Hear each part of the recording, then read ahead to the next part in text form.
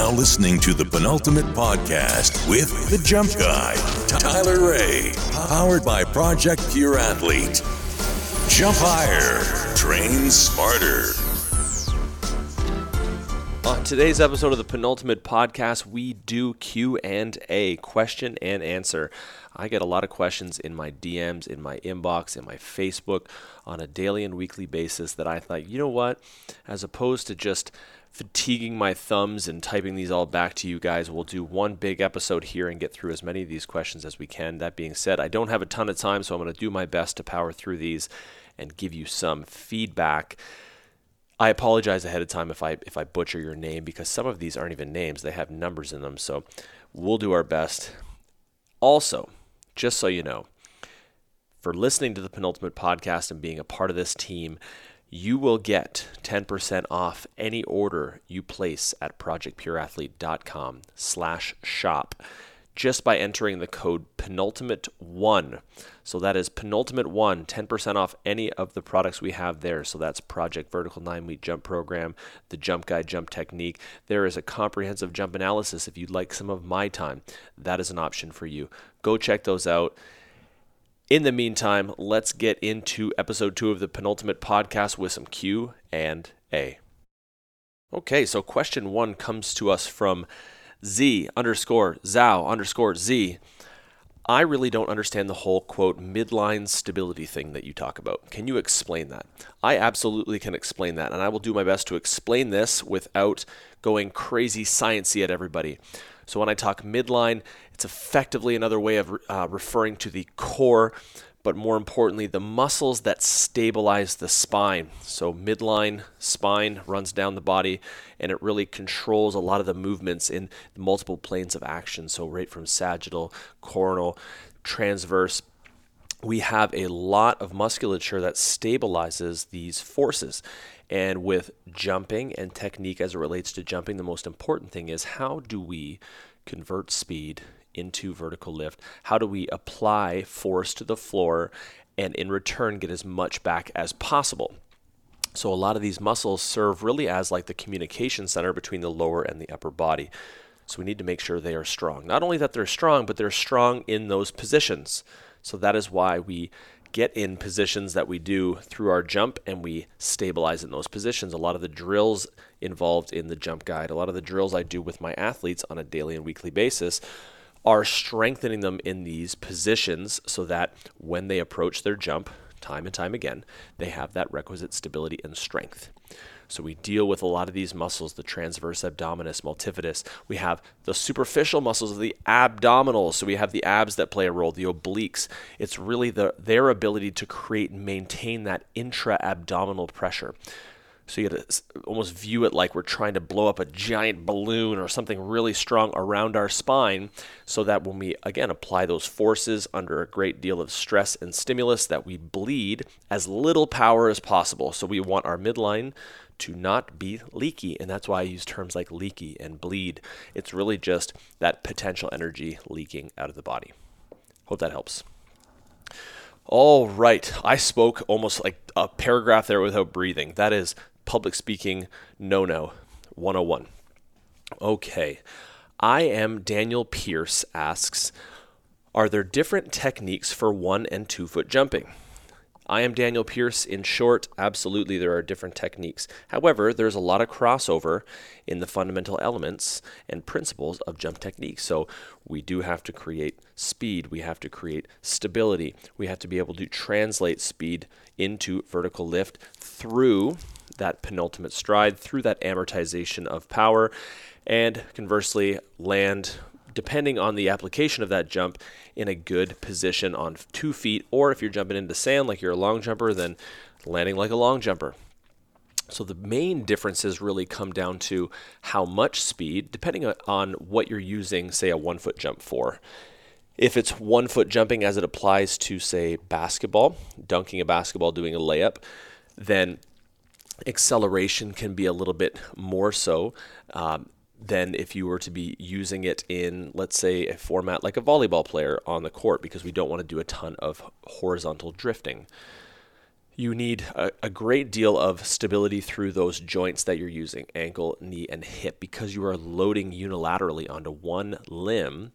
Our ability to stabilize that becomes very high. So versus 2 foot, where we can spread that amongst a greater surface area or bigger base. So we have more muscle, we have more contractile potential and stability when we have 2 limbs versus 1.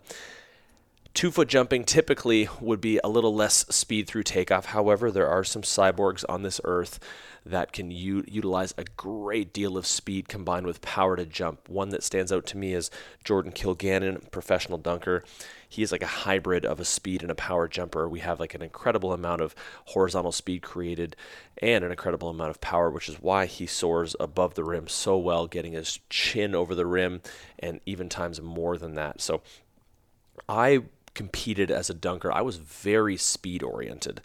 If you look at my jump, I actually posted a jump on my Project Pure Athlete Instagram recently of one of my jumps because I'm kind of getting back into some training myself.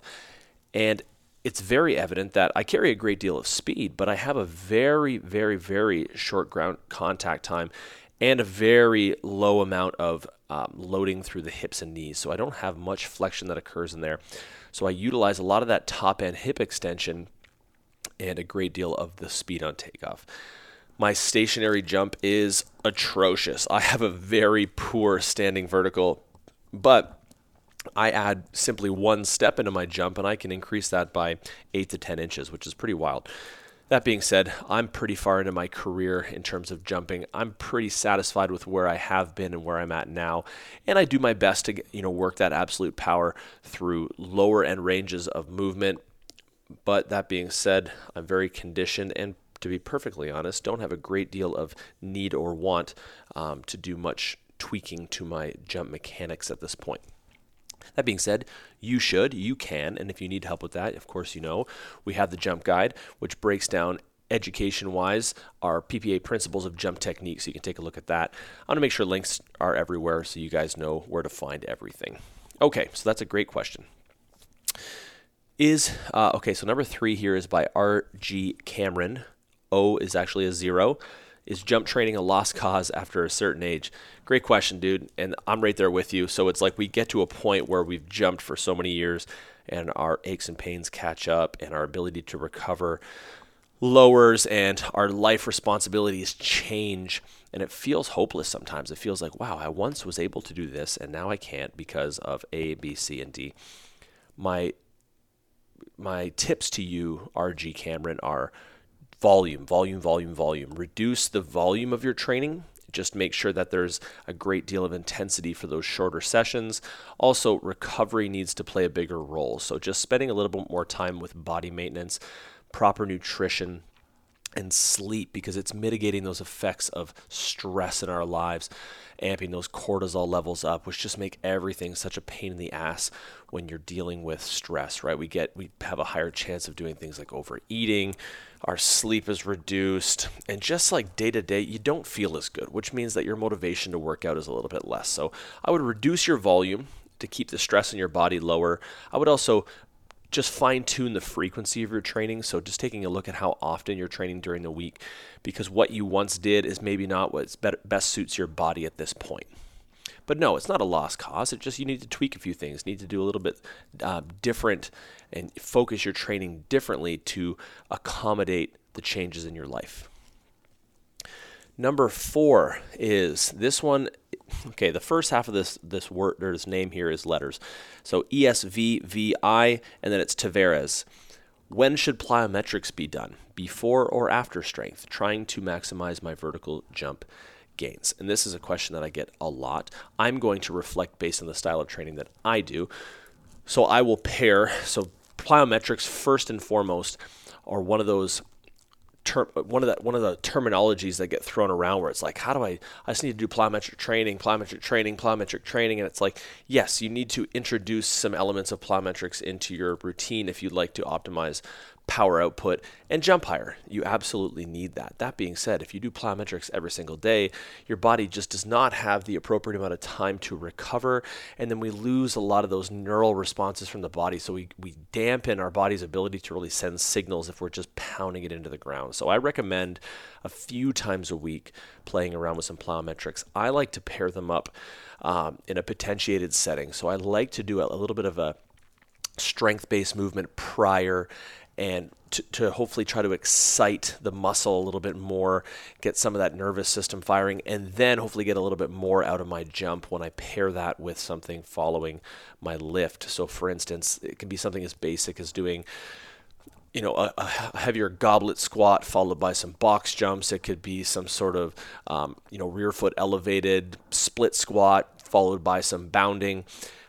I find that with myself and my athletes, I've gotten more result from doing that, commonly referred to as PAP training, which is post-activation potentiation.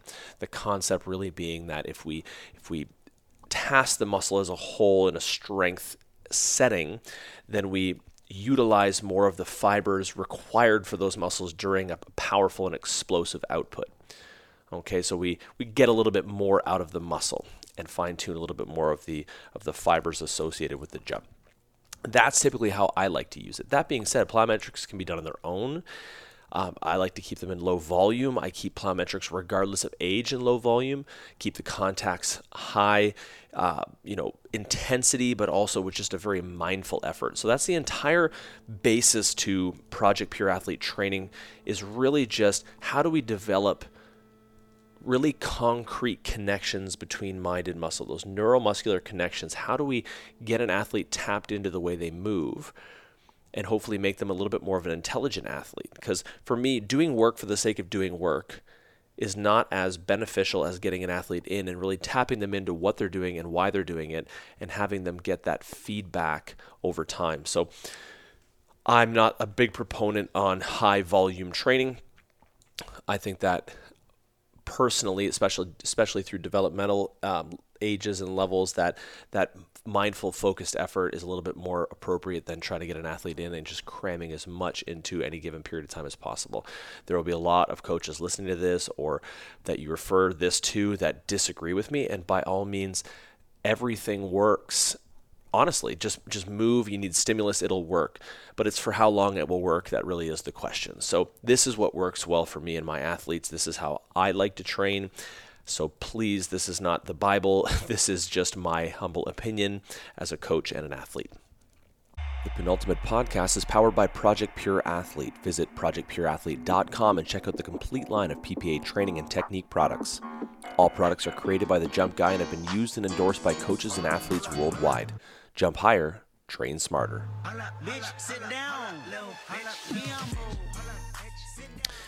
Number 5, Matt Boutinari, and then there's a U at the end.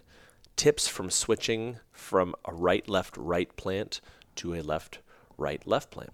My first question would be, why are you looking to switch? Is it a need for your sport? Is it that you want to try something different? Is it you want to have access to both? If that's the case and you just want to play around with an additional plant sequence, then what I would recommend is practice.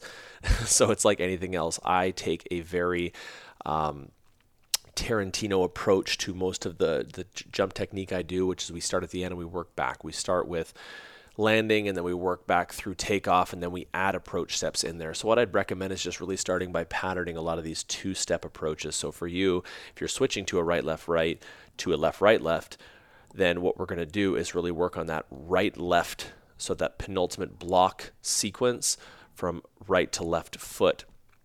Just getting used to pushing through that stride and then blocking sharply, stacking those shoulders, hips, and ankles so that you can leave the ground sufficient amount of time, and then also optimize and utilize the power associated to your approach. So starting with that right-left patterning, I did just recently put how to pattern your penultimate stride video on my YouTube channel, which is youtube.com/projectpureathlete, I believe. I apologize, I don't know the URL off by heart, but if you search Project Pure Athlete, you will find it. Make sure you subscribe. Boom, shameless plug. But left, right, left from a right, left, right just comes down to patterning, and then It'll be strengthening, because a lot of times what happens is when you take off 2 feet, that penultimate stride also becomes your dominant stride, so it gets a heavy amount of loading. So that means that we're going to be switching up the leg that's getting the heavy amount of loading, which could mean that we need to do a little bit more unilateral work on that side to appropriate that speed and translate into power. So I would do that. All right, number 6. I'm going to get a couple more in here, guys. This is fun. Number 6, Cami dunks. What do you think the peak human potential for a vertical is? Who is the highest jumper you have seen? Ooh, this is a fun question. What do I think the peak human potential? I'd be speculating at this point, because I used to think it was in the 40s, and now I've clearly seen athletes jump into the 50s off full approach, and I mean some flirting with that 55-inch barrier. I think that as we continue to evolve as a species. Now that being said, I don't mean evolve as a species physically. Like, I think, biologically we've evolved quite far, and I'm not sure where the ceiling for that is, but I think that we have access to training methodologies and equipment and things that have allowed us to tap into additional potential. I don't know, maybe 60 inches. To be perfectly honest, man, I'm just speculating. That being said, I'd love to see how high an athlete can jump. I'm of that school of thought that, so I remember this back from my university days. I did a presentation in one of my sport ethics classes on PEDs and the Olympics, and whether people should be allowed to take performance enhancing drugs and how that looks. And I really came down to, my thought was, why not create just a different division of the Olympics, like the Super Olympics, where you're just like, you know what, if you want to do drugs and take whatever you can to optimize your potential, go for it, but you're going to be competing against other people that do the same thing, and we're going to see where the level is. I want to see someone shot put like 100 meters. Like, I want to see someone high jump 3 meters. I think that'd be amazing. Throw a javelin out of a stadium. I think that if you're willing to sacrifice your body and your organs to see how far you want to push your body, and that's really important to you, then who am I to say don't do it? That being said, if you want to compete against people in a controlled environment that don't use drugs and you use drugs, you're kind of just an asshole. So we have to find that balance. But I think that, the potential is potentially higher than we'd ever thought. So I'd love to see someone jump 60 inches. That'd be crazy. In terms of who is the highest jumper I've ever seen in person, there's a handful of names that come to mind. Myri Bowden, so Remix, is a crazy high jumper, and he's my age. That guy, again, he's like a robot, but he puts a lot of hard work in, and it means a lot to him to keep jumping. So I'd say he's up on the top of the list. Justin Darlington from Toronto, Just Fly, was a very elastic athlete and could jump extraordinarily high from almost a sleeping state. I remember we used to go to dunk contests, and he'd be half asleep, and then they'd call his name, and he'd walk out and do a cartwheel and then a between the legs. It used to piss me off, but the guy's a freak.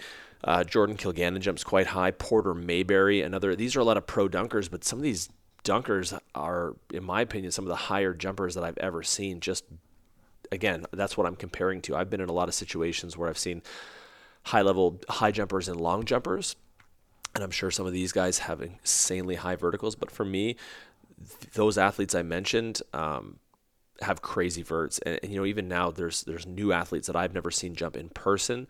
I'm excited to go down in June to the dunk camp in Salt Lake City. I'm going to be doing some lecturing down there and coaching with some of the aspiring professional dunkers and current pro dunkers on jump technique, and I'm excited to see them jump in person, because for me it's, I speak a lot on optimal positions and principles of technique, but some people find ways to jump that is not biomechanically friendly, and you can see they jump insanely high. So I'm excited to see the variety of leapers down in Salt Lake City.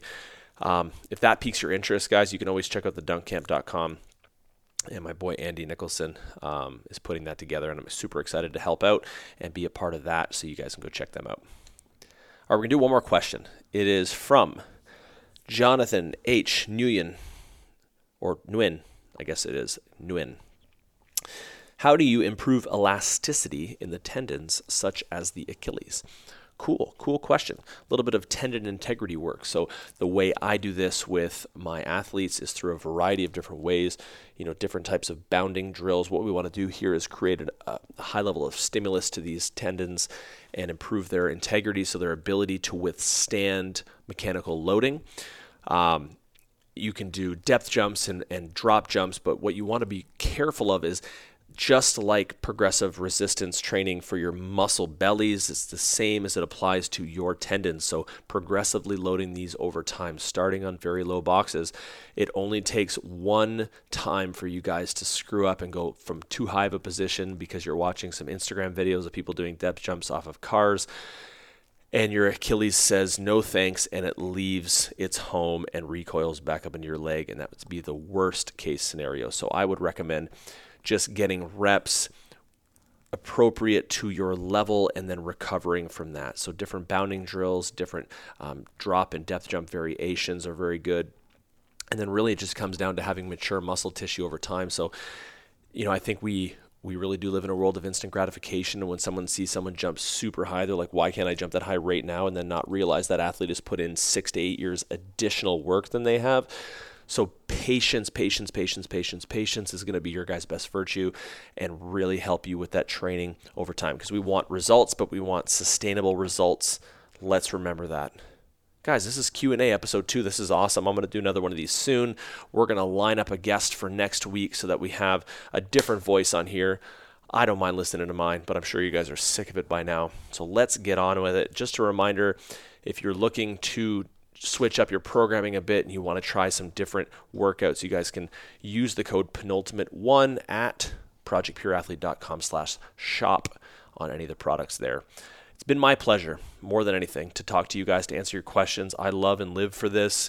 It really just is about spreading good information and trying to squash the garbage that is filling our Instagram feeds. Guys, we'll talk to you soon. This has been Tyler Ray, the Jump Guy. Thanks for listening to the Penultimate Podcast.